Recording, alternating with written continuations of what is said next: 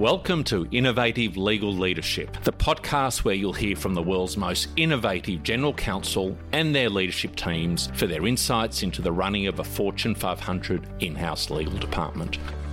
The challenges, the wins, the roadblocks, the journey to date, and most importantly, what lies ahead. Let's get into the show. Jay, welcome to the show. It's great to have you on board. I'm really looking forward to our discussion. Thank you, Jim. It's a pleasure to be here. I've listened to some of your previous broadcast interviews, and what do you think? I've seen the caliber of the people with whom you've spoken, and I'll just say I'm flattered that you asked me to participate. So you absolutely shouldn't be, Jay. So currently, Jay, and you've been here for a couple of years here, you're the Executive Vice President, Chief Legal Officer. Have I got the pronunciation right? Assurant? Yes, you did. That's correct. Excellent. Been there for a few years, but you weren't always the Executive Vice President and General Counsel there, were you?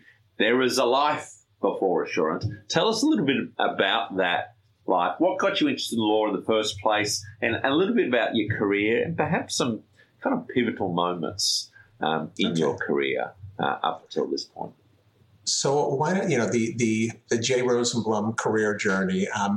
So I like to think of my 30-year legal journey in three distinct segments. So the first one is government. Yep. So I spent the early years of my career in government service, first as a clerk for a federal appellate judge in Washington, D.C., and then in a political role in the Clinton administration, first working on retirement savings policy at the U.S. Department of Labor, and then in the White House counsel's office. I then spent the next 20 years in in-house government affairs roles at highly regulated financial institutions during what turned out to be times of historic regulatory change. So first, I spent about a dozen years at Ernst & Young, one of the big four accounting firms.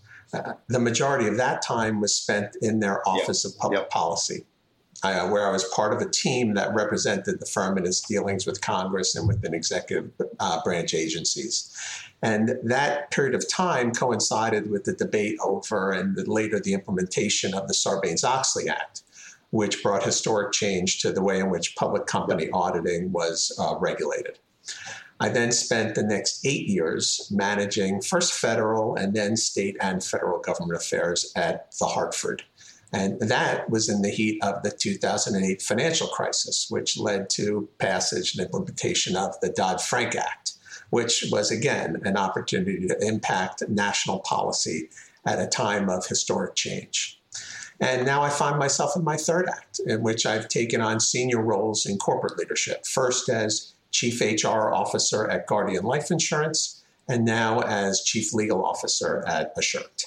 And tell me, was it a deliberate path that you'd set for yourself, setting yourself the groundwork in government and public policy, then moving into private practice? Was that a deliberate strategy, Jay, or was it more happenstance? Tell me about that. How did you think about that earlier in your career? It was not deliberate. It was very much luck at every step along the way. So, my first interest in going into the law, there was no aha moment for me. I didn't spend my childhood dreaming of being a lawyer. I was a history major in college, and I had an intent to either teach or maybe work in government. But then upon graduation from college, I took a break. I traveled, I worked, and at some point along the line, I realized that law school would probably open up more doors in teaching and in government, maybe even foreign affairs, than would just a career in teaching. So I went to law school, and I was in law school in Washington, D.C. during the 1992 presidential election campaign. I volunteered a little. Nothing very big. And then I worked on the team managing the transition from President Bush to President Clinton. Again, answering telephones, not a big substantive role, but I got that political bug.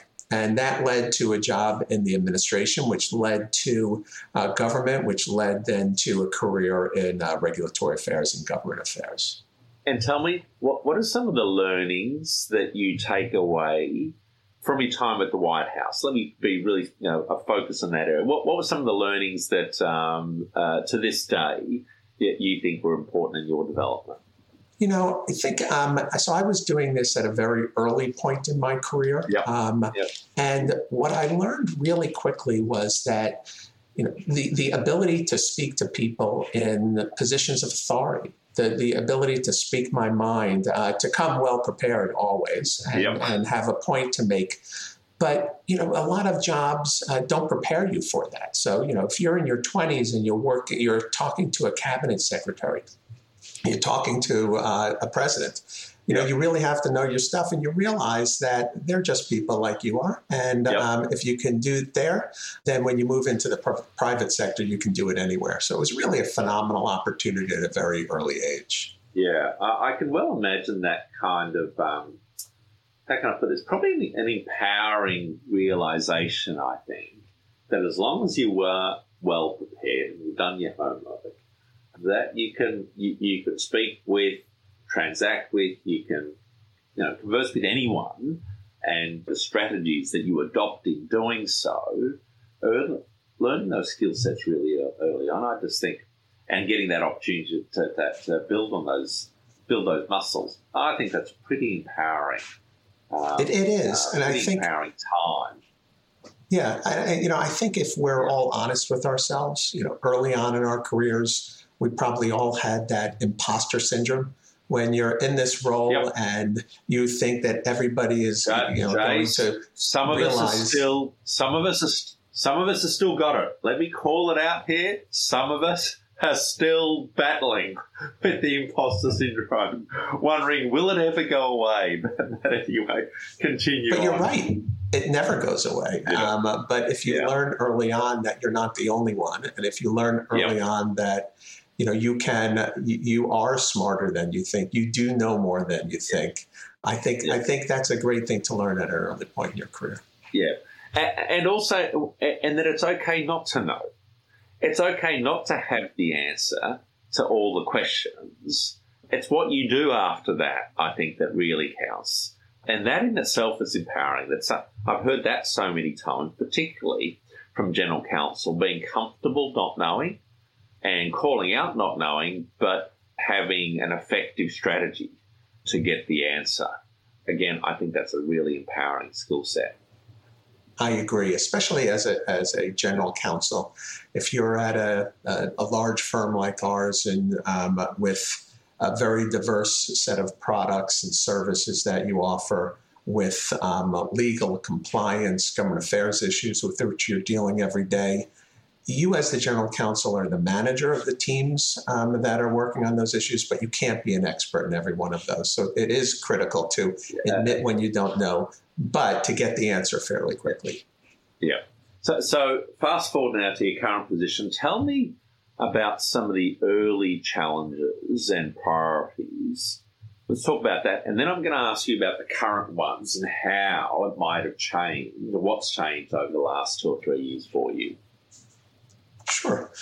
So, my current challenges in my first 2 years in this position, in order to answer that, I think I'd like to take a step back and to explain, Assurant, our business model, because it does impact what the challenges were in those first 2 years. So, our company has 2 main business segments.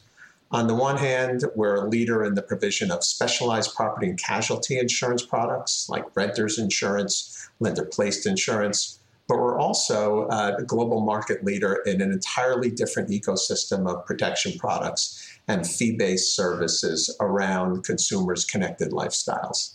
Things like mobile device protection, trade and upgrade, and similar service contracts for appliances, for automobiles, for the connected home. What attracted me to the company was not just this diverse product suite and the great leadership team, but the commitment to compliance as a competitive differentiator in what is largely for us a B2B2C business, so business to business to consumer. We have an impressive global client list, including some of the world's largest and most trusted companies, and we access their consumers directly through them not directly, through us. And so those distribution partners rely on our emphasis on compliance because they know it'll mitigate the risk that they're going to suffer if our products or our services are not compliant. So knowing that important role, that then makes my challenges is making sure that we fulfill that. So, since becoming chief legal officer, my top priority is bringing that vision of the CEO and others to life. So we've had, in order to meet the needs of our clients, we've had several strategic acquisitions in these 2 years to improve our competitive position. We sold one of our largest business units last year. We negotiated a multi-year extension of our relationship with one of our largest customers. Those were the priorities in my first years, but it was in order to make sure that we could meet our clients' needs and their customers. Yep. And in terms of so very much business and strategic priorities, delivering on the overall business objectives, aligning no doubt to customer value for Assurance. Tell me in relation to the actual legal department itself, the way you set yourself up, the way you deliver the service back to the business units. What were your priorities around there, and how has that shifted, or whether it has changed over the course of the last few years? So, I was relatively new to the company when I was made chief legal officer, and that was a challenge. And it required me to take a very systemic strategy, structure, people approach right out of the gate. So what do I mean by that? So that first priority upon becoming chief legal officer was to understand our business and understand our strategic priorities. Then once you understand that, then you have to assess and ensure that the team, the legal compliance and government affairs teams that I manage, are structured to help the businesses achieve those strategic priorities and to protect the interests of the enterprise and to mitigate against risk. Then once you have the strategies right, once you have the structures right, then the third priority becomes to make sure that you have the right people in the right places to thrive within that structure. Now, the good news is I inherited a great and diverse team of lawyers and compliance professionals who are dedicated to Assurant and our stakeholders. But, I had to make sure that they had the right structure to empower them and to make sure that they had the resources necessary to best serve our business partners. And that priority right out of the gate hasn't changed. It never ends. So we are a dynamic company. We constantly innovate to best serve our clients and our customers. And, the legal department needs to be as dynamic as the businesses we serve. So we have to constantly focus on ensuring that we have the right skills, we have the right subject matter expertise that our internal business partners require. So it's a never-ending journey. And Jay, can you call out any challenges? What are the top 2 or 3 challenges that you're prepared to share around those priorities, in the current environment, and whether or not they were challenges at the beginning or whether they're becoming more acute now? So, I think from the challenges for me and then the challenges for the department, the challenge for me, as I said, was I was, new to this, new to the company, new to being a chief legal officer. So, I had to really not only learn the businesses, but, prove myself to my peers and the CEO and the board of directors. And so you always have to have a healthy, level of concern that you're being the best chief legal officer that you can be every day. The challenges for our department, I would say, was making sure, as I suggested earlier, that we had the right people in the right roles. Not every role in a department or in a company is created equally, right?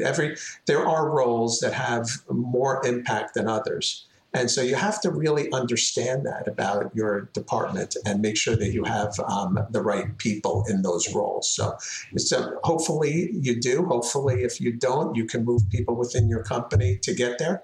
But sometimes you have to go externally. So I think that's really the challenges of managing a legal department, not specific to our department our company in any way. But I think that you have to be concerned with that in any company. Yeah, look, a theme that's certainly come through over the last month or two, or I think it was probably been pretty consistent last year too, was just around talent acquisition and retention, particularly in an environment where it's quite a robust environment out there. Is that something which is top of mind for you, Jay? Just acquisition and retention of the best talent, and how you're going to create an environment which supports, acquisition and retention of that talent? Obviously, we're looking around the country and we're seeing what's being called this great resignation. And you're seeing people move a lot more frequently than they might have in the past. I will tell you, at Assurant, we've been very lucky that we have not seen that en masse. We haven't seen people leaving. But it doesn't mean that it's not a concern every day for me and for others at the company. I take it very seriously. Like, if I want people to stay and if I don't want them to leave, then I have to show them that this is a great place to work every day, a great place to advance their careers, a great place to develop professionally. And I work with my people organization every day to think about that for those people in the most important roles, make sure that they understand that this is a great place to work. Yeah.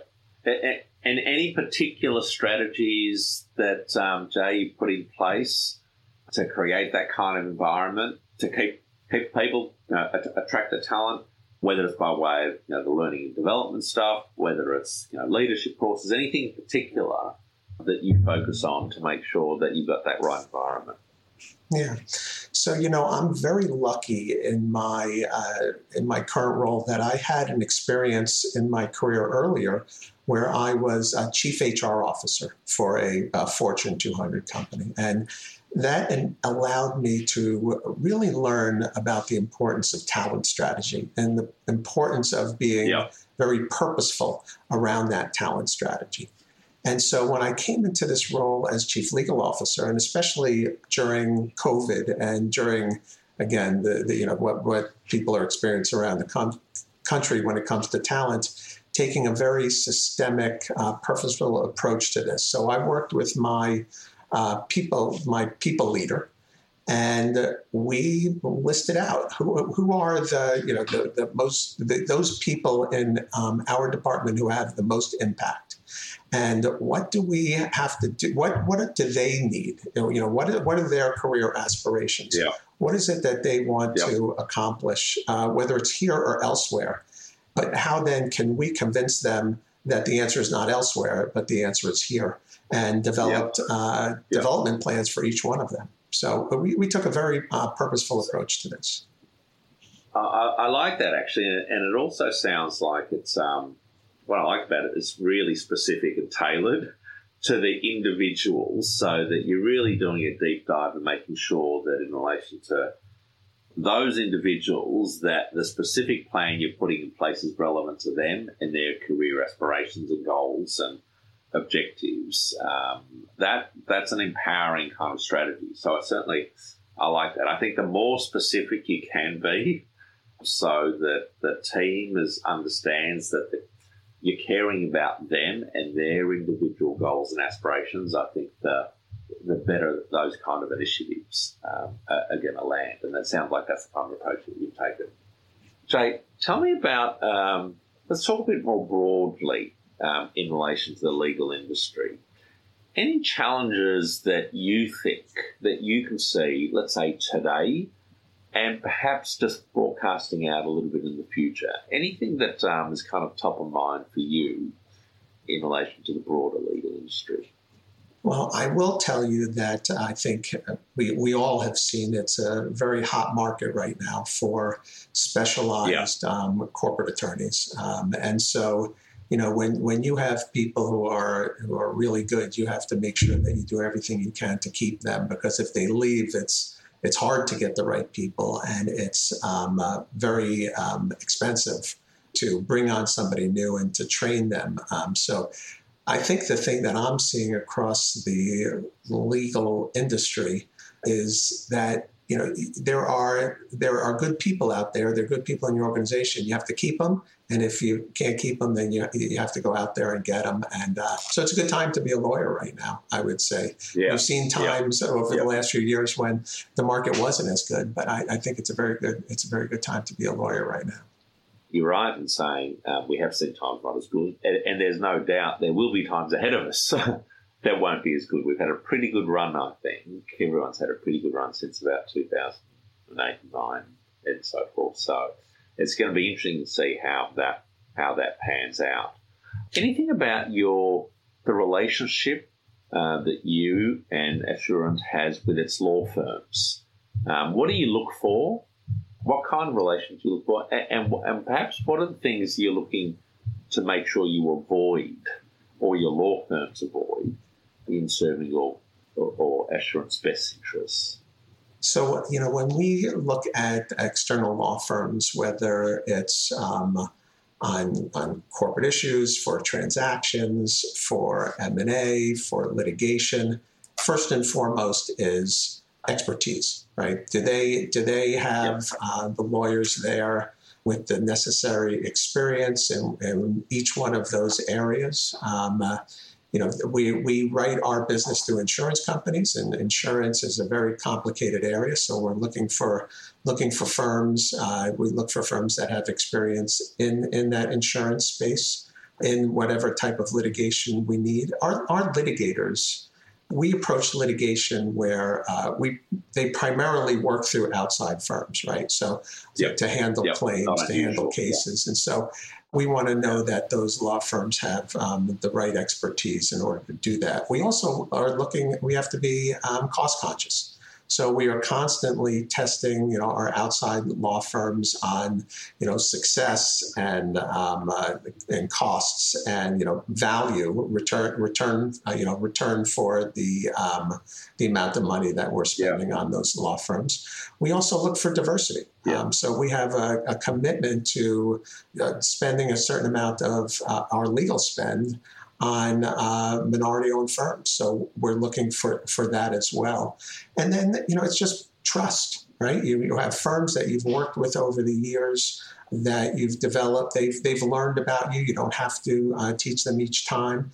And you've developed a trust in the advice and the tactical advice that they provide. So there's a lot of different things that go into when we're choosing outside legal assistance. Yeah, and the commitment to diversity, I'm not sure if that includes a commitment to the NAMWOLF firms, of course, the National Association of Minority and Women-Owned Law Firms.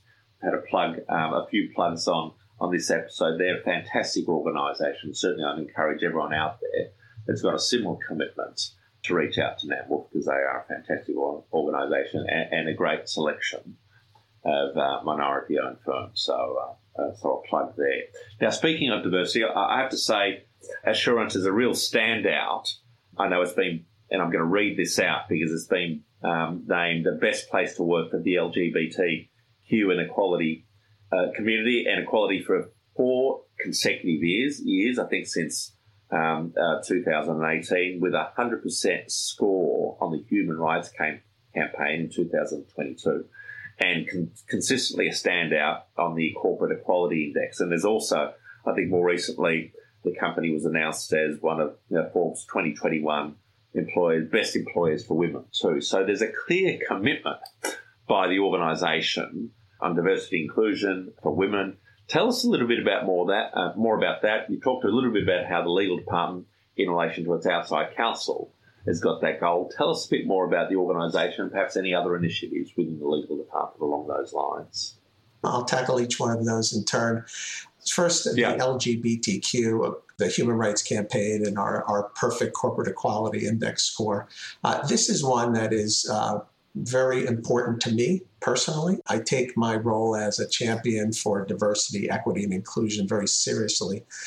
Not just because it's the right thing to do, but, getting personal, I'm also the proud parent of a gay son. And he has been very lucky in his life to have a supportive community and a family that respects and reinforces who he is and gives him, the ability to be his authentic self. But frankly, not everybody is as lucky. And I recognize that, our company recognizes that. Too many in that community still experience adversity and bias. And so, it's important that community, and frankly, all underrepresented communities get the respect that they deserve. So I'm very glad, I'm very happy to work for a company that has shown leadership on that specific issue. But, it's, you brought up the women's issues as well. Look, like most companies, we're competing for talent, right? We want the best. And the more we listen to employees' needs and we introduce new benefits, new programs, new resources, the more likely we are to attract and retain the best talent.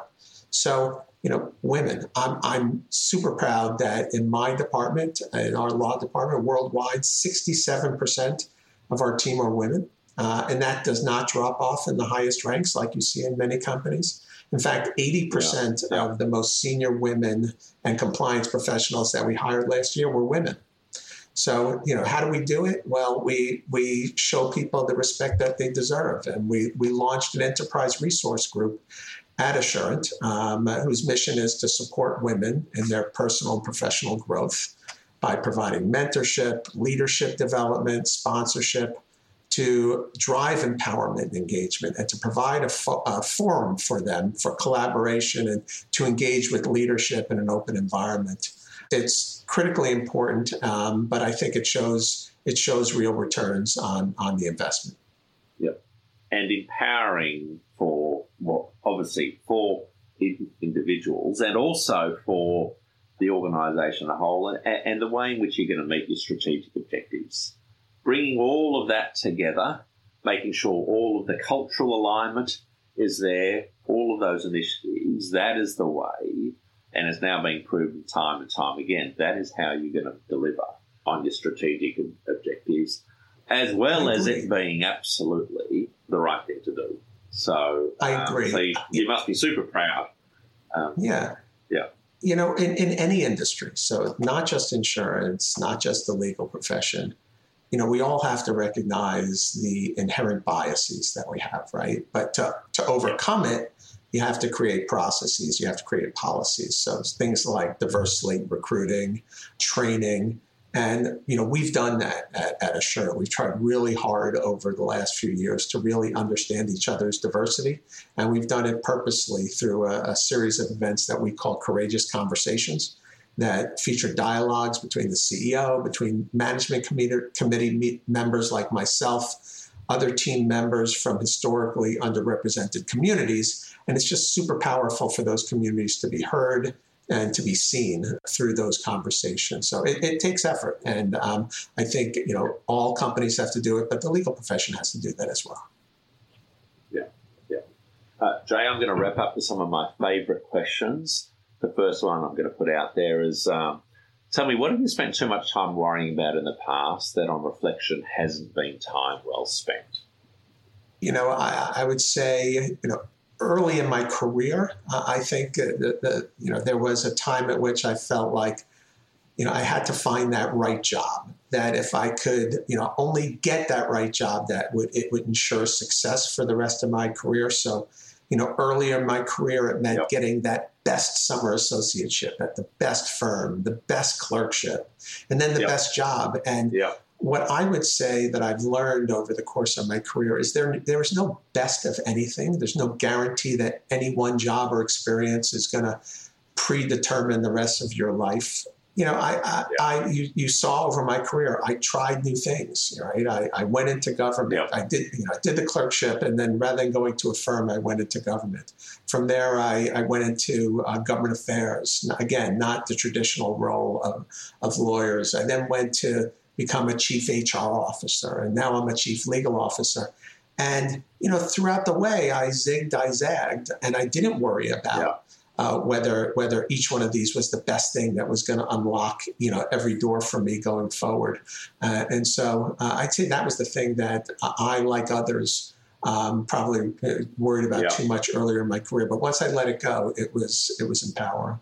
Well, I usually follow up with, what's the advice that you'd give to your 25-year-old self? But it certainly sounds like that's some advice that you'd give to your 25 yourself? That not to worry about that perfect position that's going to give you the trajectory to the successful career.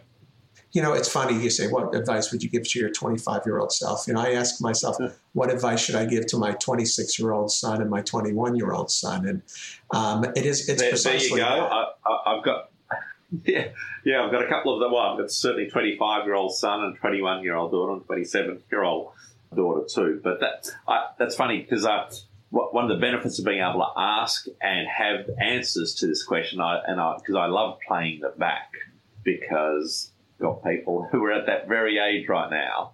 It's funny. I think the real question is not what advice would you give to 25 yourself, and that you think you'd actually also take. That's the bit. That's the hard bit too, because you can give the advice, but I tell you what, it's the actual accepting the advice when you're at that age that I think is the bigger challenge. Definitely. What I try to say to my sons is, don't assume. You look at your managers, you look at leaders, and you assume they always knew where their career would lead, because when you're in your 20s. There again, the imposter syndrome that we discussed earlier. You think everybody else knows exactly what they want to do, and everybody else is on this trajectory, and I'm not. And what I try to say to them is, these leaders, these managers you have, they have no idea. When they were in their 20s, they had no idea what it was they wanted to do for the rest of their lives. It was not preordained. It's right. So take risks, try new things, learn from them, and realize that you're going to learn more from your failures than you will from your successes. So that's the advice I try to give to them. And that's right. If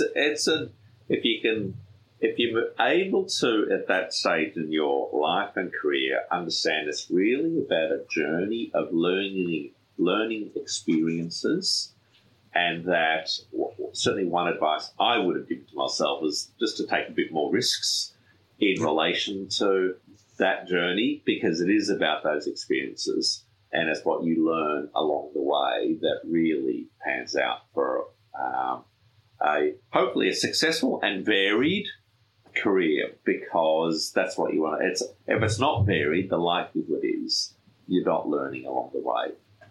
I think that's clear. When I look at my career, I've taken risks, along the way. So I became the head of government affairs at the Hartford in the middle of the financial crisis, never having worked on insurance issues. But I learned them, and I became an expert in them. I became a chief HR officer at Guardian, never having worked in HR issues. But you learn them, and you become an expert. And at each step along the way, you realize you can do it, and it makes risk-taking easier. And that's what I try to tell my sons as well. Take them. Don't worry about it. If you fail, that's okay. That's part of the process. It's incredibly empowering, actually. It's that risk-taking and recognizing that you can learn, and it doesn't necessarily matter if you fail. It is incredibly empowering. So I think that's fantastic advice. Jay, it's been great having you on the episode. I've really enjoyed our discussion. Thanks so much for joining me, and bye-bye for now. Thank you. Thank you, listeners, for tuning into the show. For more, please subscribe to the show in your favourite podcast player. If you or someone you know would make a great guest on the show, please connect with me, Jim, the host of the show, via email, jim@persuit.com. We'd love to hear from you.